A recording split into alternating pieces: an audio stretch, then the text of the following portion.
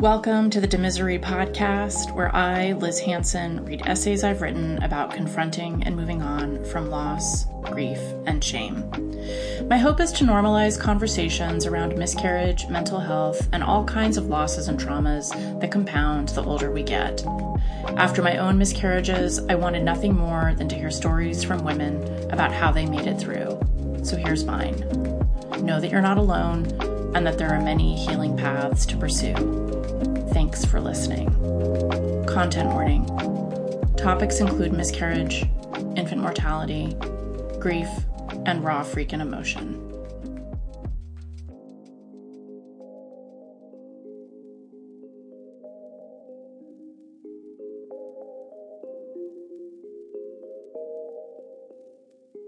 Grief math.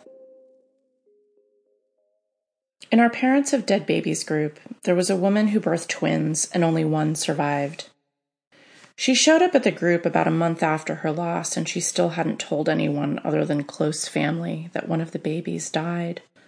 Her matter-of-factness with the group was at odds with her inability to speak the truth to friends and coworkers who would ask her about the babies, and she'd say, "They're fine." There was a defeat in her that I recognized, not wanting to deal with the emotional reactions that I or others had when I spoke about my tragedy. Even so, I wanted to say to her, "You know you're setting yourself up to be the crazy one, the one who can't do simple math." But none of us said anything. That wasn't the point of the group. We were there to share our common grief and listen, no commentary.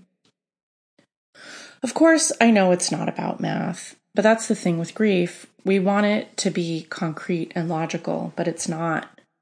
2 minus 1 equals 1 is not an obvious concept when freshly mourning.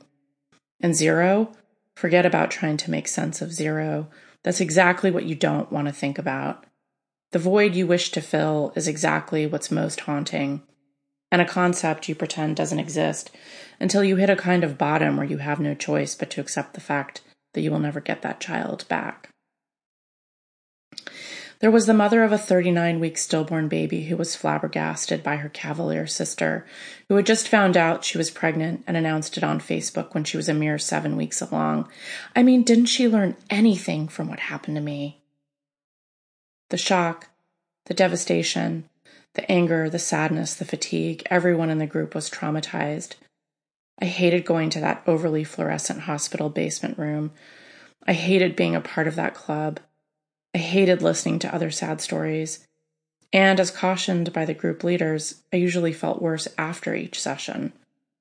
But where else was I going to go to start processing the fact that my baby had died in utero, and I had unknowingly carried a dead fetus in my body for over a month until it was recognized at my 20-week checkup?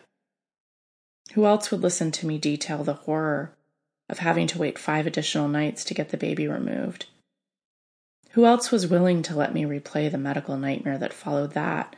Hemorrhaging, plasma transfusions, unsympathetic interns with vocal fries who actively demonstrated how disgusted they were with me and my body when they helped change the blood-soaked pad between me and the mattress.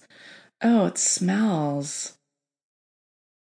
The accounts of each demise in the natal loss group were visceral and sad, but the one I find myself wondering about the most is the woman who was tormented by the baby nursery she wouldn't put away.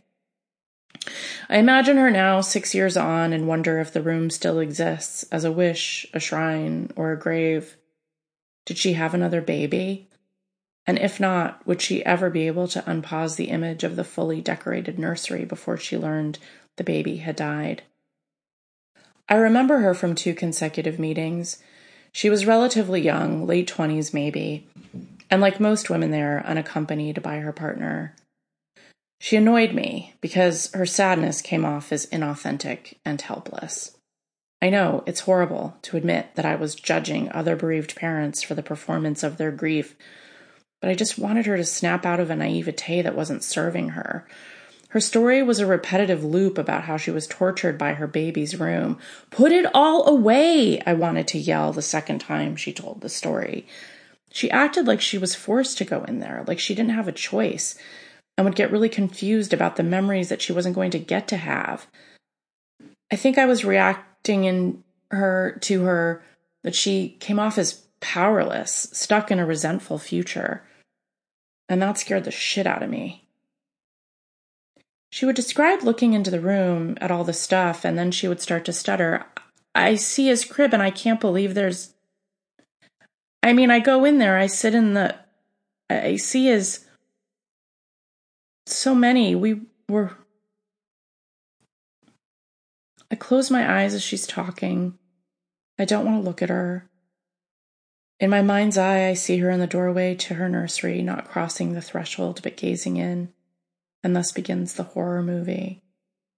The horror of silence and stillness that sneakily morphs into magical thinking as she becomes convinced that each speck of dust, once accumulated and undisturbed for a certain unknowable amount of time, will bring the baby back to life. The last time her flesh encountered these objects, she was still pregnant. Altering the room would betray her memory, her desire. The room cast a spell on her, and the room will live on even without the baby, only because there is no baby. Trauma made us all time travelers, skipping time as a means of disassociating from facts and feelings that our brains couldn't yet process. Some were stuck in the future, imagining how old the baby would be and what milestones the kid might have reached by now. Some were stuck in a loop before their demise, replaying moments when they were still happy and pregnant, genuinely confused about why that wasn't the case anymore. And me, I was stuck on the moment when I saw in the doctor's face that something was horribly wrong with my sonogram. All of us were trapped in our narratives, unaware that we were spider and insect, victim and victimizer, spinning and spinning, getting caught over and over until some kind of healing would emerge. But how?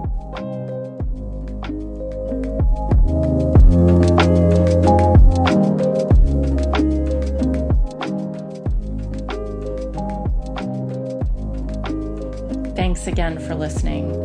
If you'd like to subscribe to this essay series or find me, Liz Hansen, you can do so at demisery.com. DEMISERY.com. Don't forget to be nice to yourself. Healing wishes to all.